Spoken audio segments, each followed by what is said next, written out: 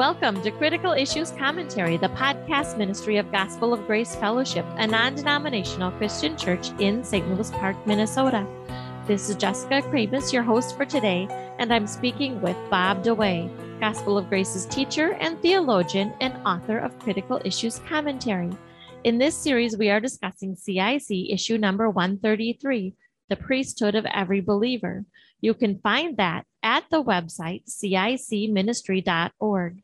I'm just going to give a quick recap of the 7 functions of a biblical priest that we have discussed in previous episodes. We are on the last one today. We'll probably take 2 episodes at least to get through, though. The 7 functions that are outlined in this article are this. Number 1, the ministry of the word. Number 2, baptism. Number 3, communion. Number 4, binding and loosing. Number 5, to offer sacrifice. Number 6, to pray for others. And today we're at number 7, to judge doctrine. Now, there are a few different issues involved in that we are going to discuss. We do have the obligation and the right to judge doctrine.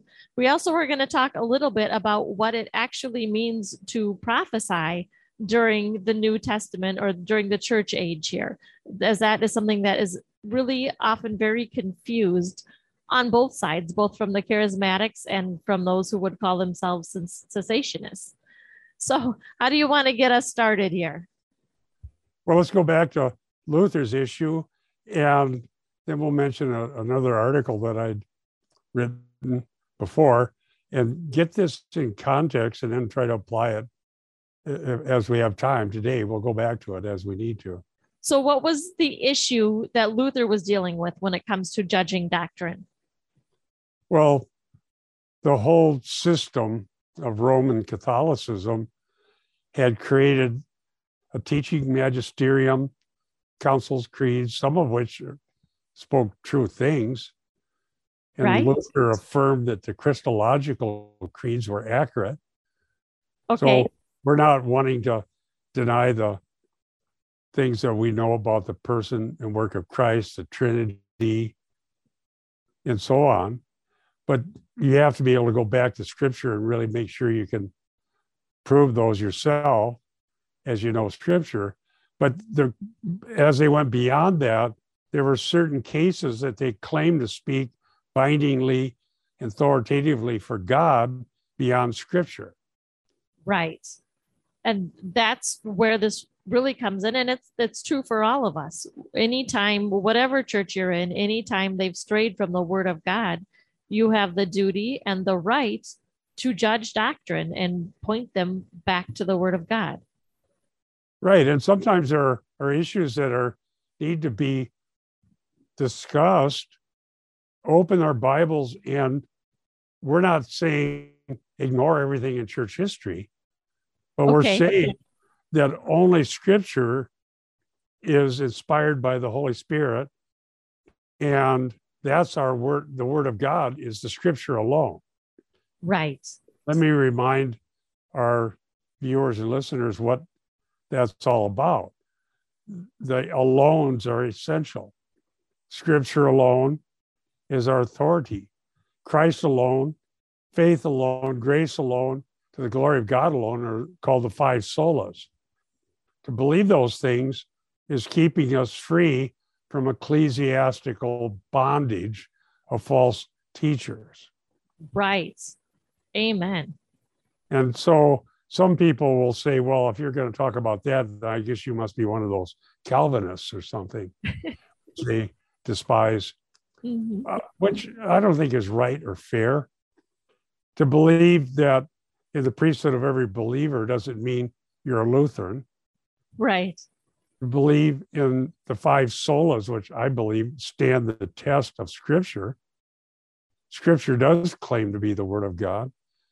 And that doesn't mean that you are a follower of Calvin, whatever he taught. Exactly. It's just not true. Well, frankly, not wishing to make things harder for anybody, much of so-called discernment is lazy thinking. Okay, let's define that a little bit. Well, people would really like to take shortcuts and not themselves teach verse by verse of the Bible, study to show themselves approved for the elders of the church, teaching the whole congregation, equipping the saints for the work of ministry. The shortcut is this: discernment by publishing house, discernment by Bible translation, discernment by association, discernment by who was on the same stage with whom, when, Wow. discernment by what country you live in, what denomination you grew up in. There are so many ways of taking shortcuts that by the end of all of that, you might as well be back in Rome.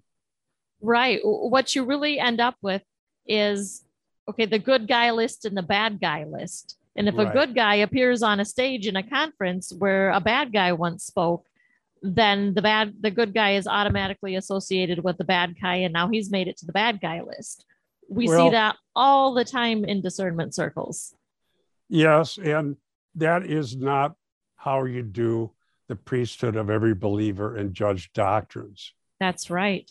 And I would add, we also don't do it by determining who holds to what creed or confession. Yeah, we just published an article about that.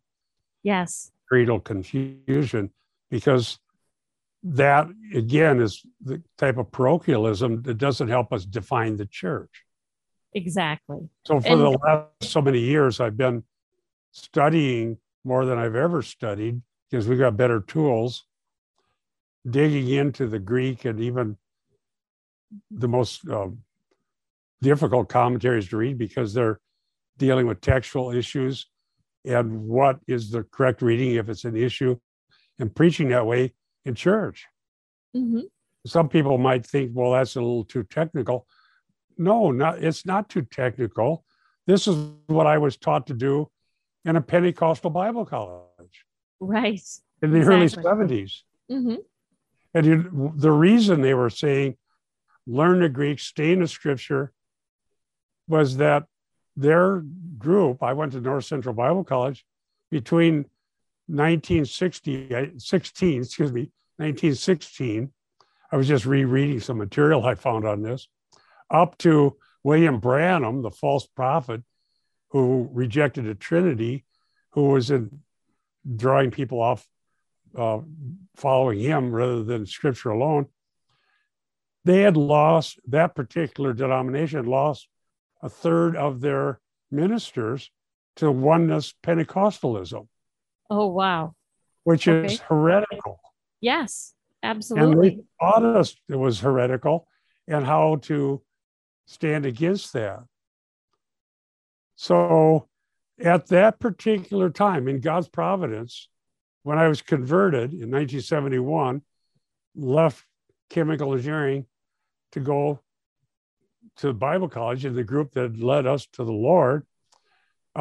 There they were at that time getting people back to scripture, equipping people, learn the Greek, understand the text, and even some in that particular denomination realized that some of their statement of faith or 16 fundamental truths weren't technically true, but they had the Bible college. I'm not faulting them. They told me what I needed to do. Okay. Uh-huh. Well, now, at the time of the Reformation, let's get back to this. You can't judge doctrines because, I see that pastor cited somebody's understanding of the Greek from Zondervan, whatever commentary, or this was published by this person, but Zondervan also published this one over here. And the Theological Dictionary New Testament, you can't use that because it was German. And the fact is that when you get done with all of that, there is no one left to listen to. Exactly. Everybody's tainted. Everybody's marked. Everybody's avoided. Everybody with anything different is thereby silenced. So who's left that can search the scriptures, understand the truth, equip the saints, and not force people into some tiny parochial consideration? And then 2 generations later, the parochial group will be apostate. And it's happening more quickly now. It happens really fast now. And, especially if we just look at the last 100 years for, say, Presbyterians, how many times have they split? I can think of at least 4 in the last 100 years. And they're I can't think of the name of the major conservative Presbyterian denomination right now that's currently probably heading straight for yet another split. And it happens locally too. I got a call from a person who found us through articles and critical issues and so on from the West Coast. And she was helping a guy who was trying to get out of one Presbyterian one and try to start another one. But it just doesn't work that way. Right. And so I'm not saying become a Lutheran because we're citing Luther. Right. Exactly. No, we're not. We're not saying that. Yeah, right. Well, take the principles that we're laying out that Luther looked to, because where was he going to go? Right. Yeah. He had to start. Yeah. So how about the authority of Scripture and the priesthood of every believer? The very first time I realized that what we'd been in, and we've talked about some of that, where Jessica was when she was a little girl, when we got out of there, where do we go? Who do we listen to? And the only thing that made sense was to start teaching the Bible verse by verse and learn. Yes. And that's what needs to be happening in our churches. That's what every pastor needs to be doing. We can't let it all end with creedalism and just say, well, now that's finished, so we'll just figure out what we're going to do each week. We all need to be students of God's word for our whole lives. And we all have that right to judge doctrine, regardless of what confession it was in. Right. And so one of the things that is important, I believe, is to teach verse by verse through the Bible, not exclusively. Now and then, especially in Sunday school, we'll go to a topic. But how we're on number 7 here, to judge doctrines. But how can every believer judge doctrines if they've never been taught how to read the Bible? And that's a real issue today. And it's something that really should be the responsibility of the church to teach the people there how to read their Bibles on their own. Yes. And so in the sermon, it's important to have people preach the word of God and preach the gospel and teach the Bible. But we also, as for decades in whatever group I've been a part of, we have a Sunday school time where different people can add insight or question or disagree as they see fit. And that's what judging doctrines is about. Okay. So no one has the right to say, I am the pastor and I say it means this, and you better submit or go somewhere else. Wow. And that happens so much. We hear that often. The problem is there's no somewhere else to go because of all the apostasy. Exactly. So that's where they stood. Here's the Bohemians. Okay, Martin Luther, we're not going to submit to Rome. Now what do we do? Right. And what was his answer? The priesthood of every believer. You have forgiveness of sins because of what Christ did. You can go directly to him, and every believer can judge doctrines. And we have literacy. We have ways to learn languages. We have ways to search things. So don't worry who published it. Worry about whether it's telling you the truth. Yes. Okay. And dear ones, it matters what the Bible says, and you can know these things. And don't let yourself get painted into a tiny little corner. Right. Because somebody said everything else out there is really, really bad. Avoid everything and everybody. Unless they do things a certain way or say it. But the fact is that the church consists of those who are being born of God through the gospel. They're being built upon the foundation, Jesus Christ, the cornerstone, his apostles and prophets, the foundation. And every time someone comes to Christ, they're added to the church. And everyone so put into the church by God through Christ should be taught the word of God. Timothy was told to do that by Paul. Right now, I'm preaching through 1 Corinthians, which is a very difficult book because it was an occasional book, meaning there's questions that they asked Paul, and we don't know what the questions were necessarily or why. Okay.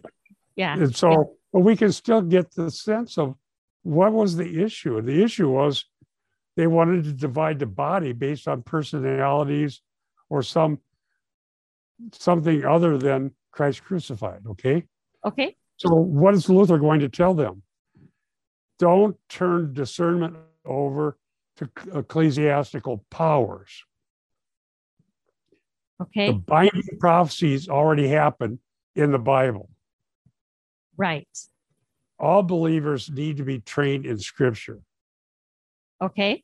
So the seventh point, Judge Doctrine, if you print out the PDF, we're on issue 133, page 6, center column.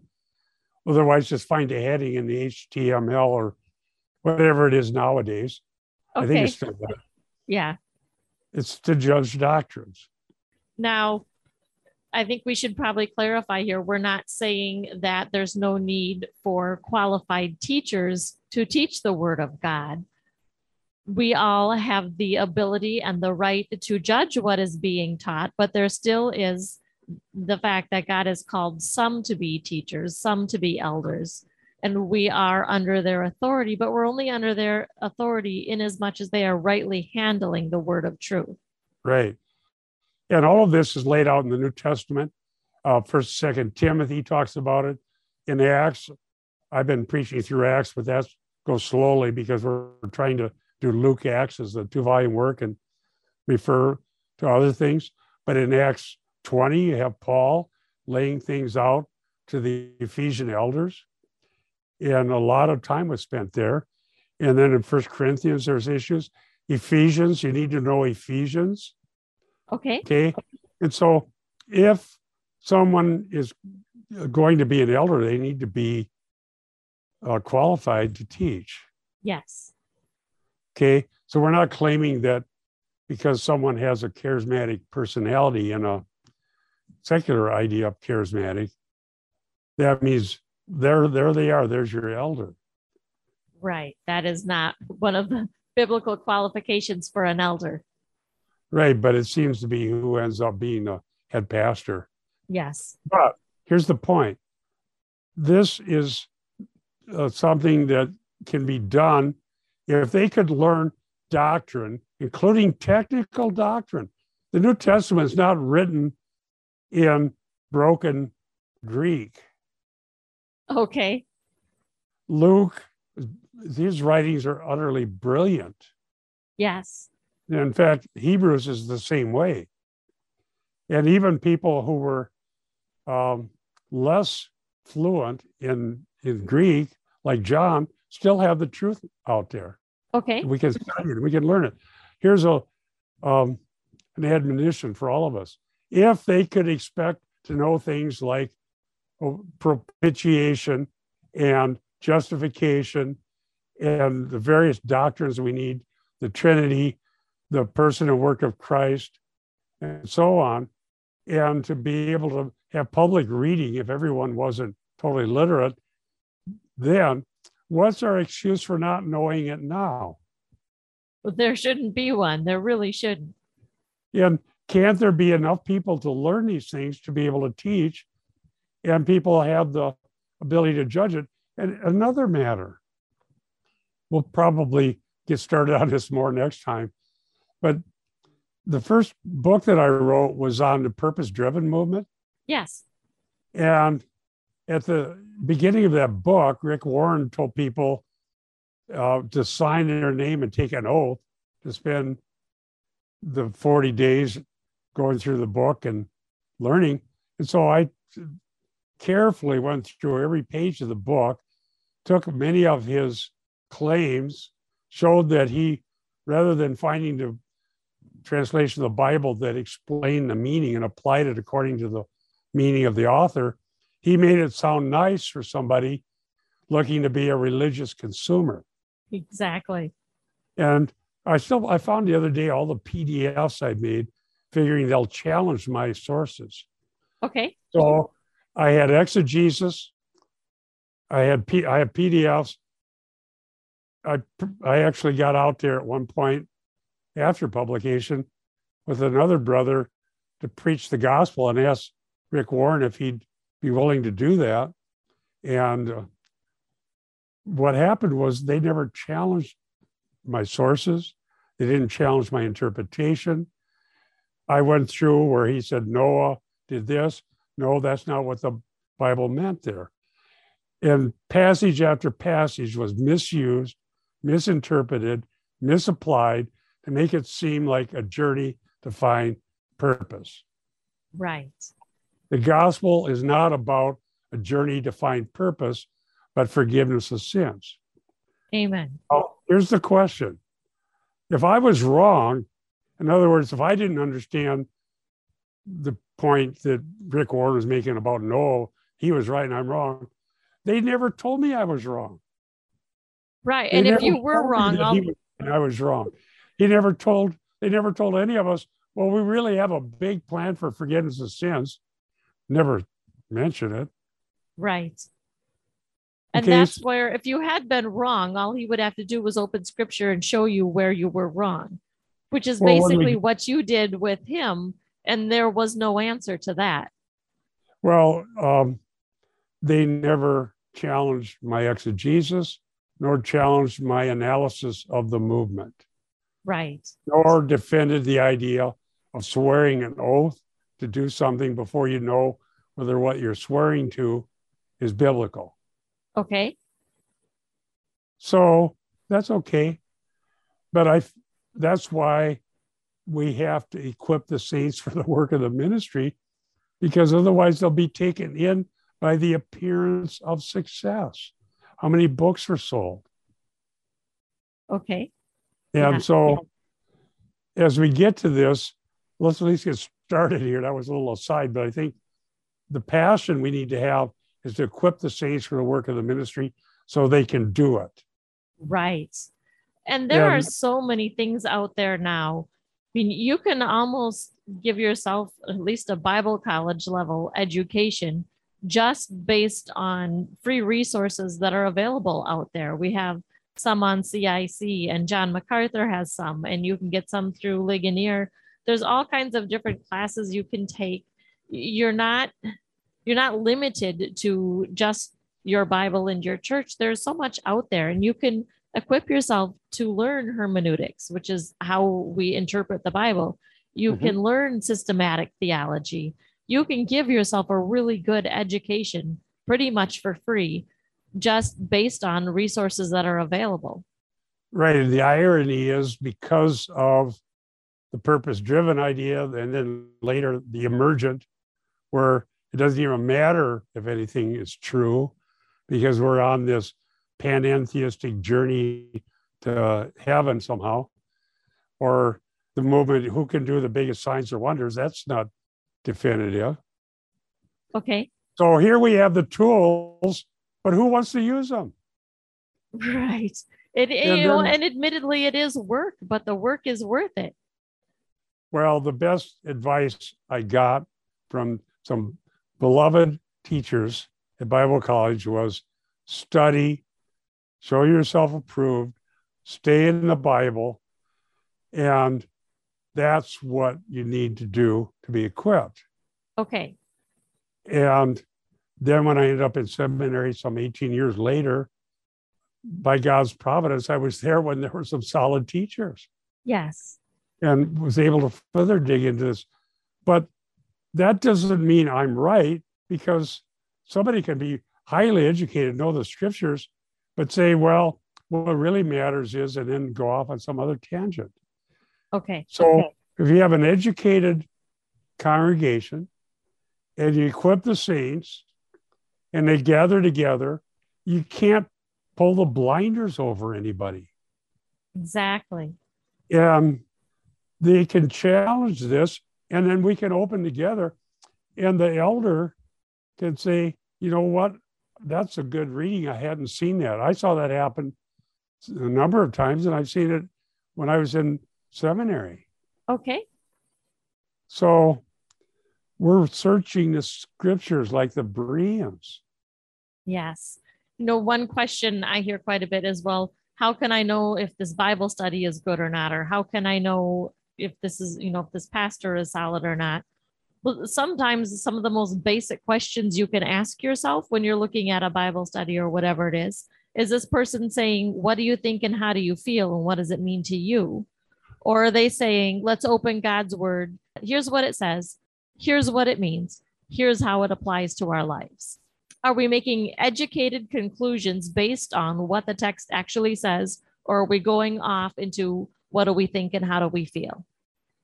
Absolutely. It doesn't matter how I feel. Right. And there are people, I cited a verse, I think in a sermon, seems, dokeo, the Greek. Many people seem to be spiritual. Right. They look spiritual, but that doesn't mean they are. And some of the people that have been deemed great, powerful men of God deny the Trinity. I was just restudying that in some of my material. Okay. And there are still people on this prominent world stage now who reject the Trinity. Wow. They're heretical. Yeah. And so even Rome could have got that one right, sort of. They kind of have a Trinity plus Mary. Yeah. Although they're not claiming that Mary's an actual goddess. But we need to be able to search the scriptures. All right. Do you have anything you want to add before we wrap up this episode? Well, we'll have to come back and spend a couple times on this, but let me just read part of what we said here, and then we'll wrap up until next time. Okay. I wrote this in the article. One of the most important and often neglected privileges and duties of the priesthood of all believers is to judge doctrines. This function was taken away by the ecclesiastical powers who claim this function only for themselves. In so doing, they kept millions of Christians in bondage for centuries. Even Protestants are wont to take this away from the church and claim it only for their own decrees and councils. This is not right. Amen. So next time we're going to start with Scripture alone and why we need to know what God said and not get drawn into some pietist group or romanticized group or whatever that really isn't concerned about what the Scripture actually says. All right. We are out of time for this edition of Critical Issues Commentary Radio. You can access this episode and many others at the website, cicministry.org. Or you can also find hundreds of articles there that have been written over the years on many different topics. While you're there, click on Contact and send us a message. We'd love to hear from you. We want to encourage you all to stand firm in one spirit with one mind and strive together for the faith of the gospel. For Critical Issues Commentary, this is Jessica Kramus and Bob DeWay. We'll see you next week.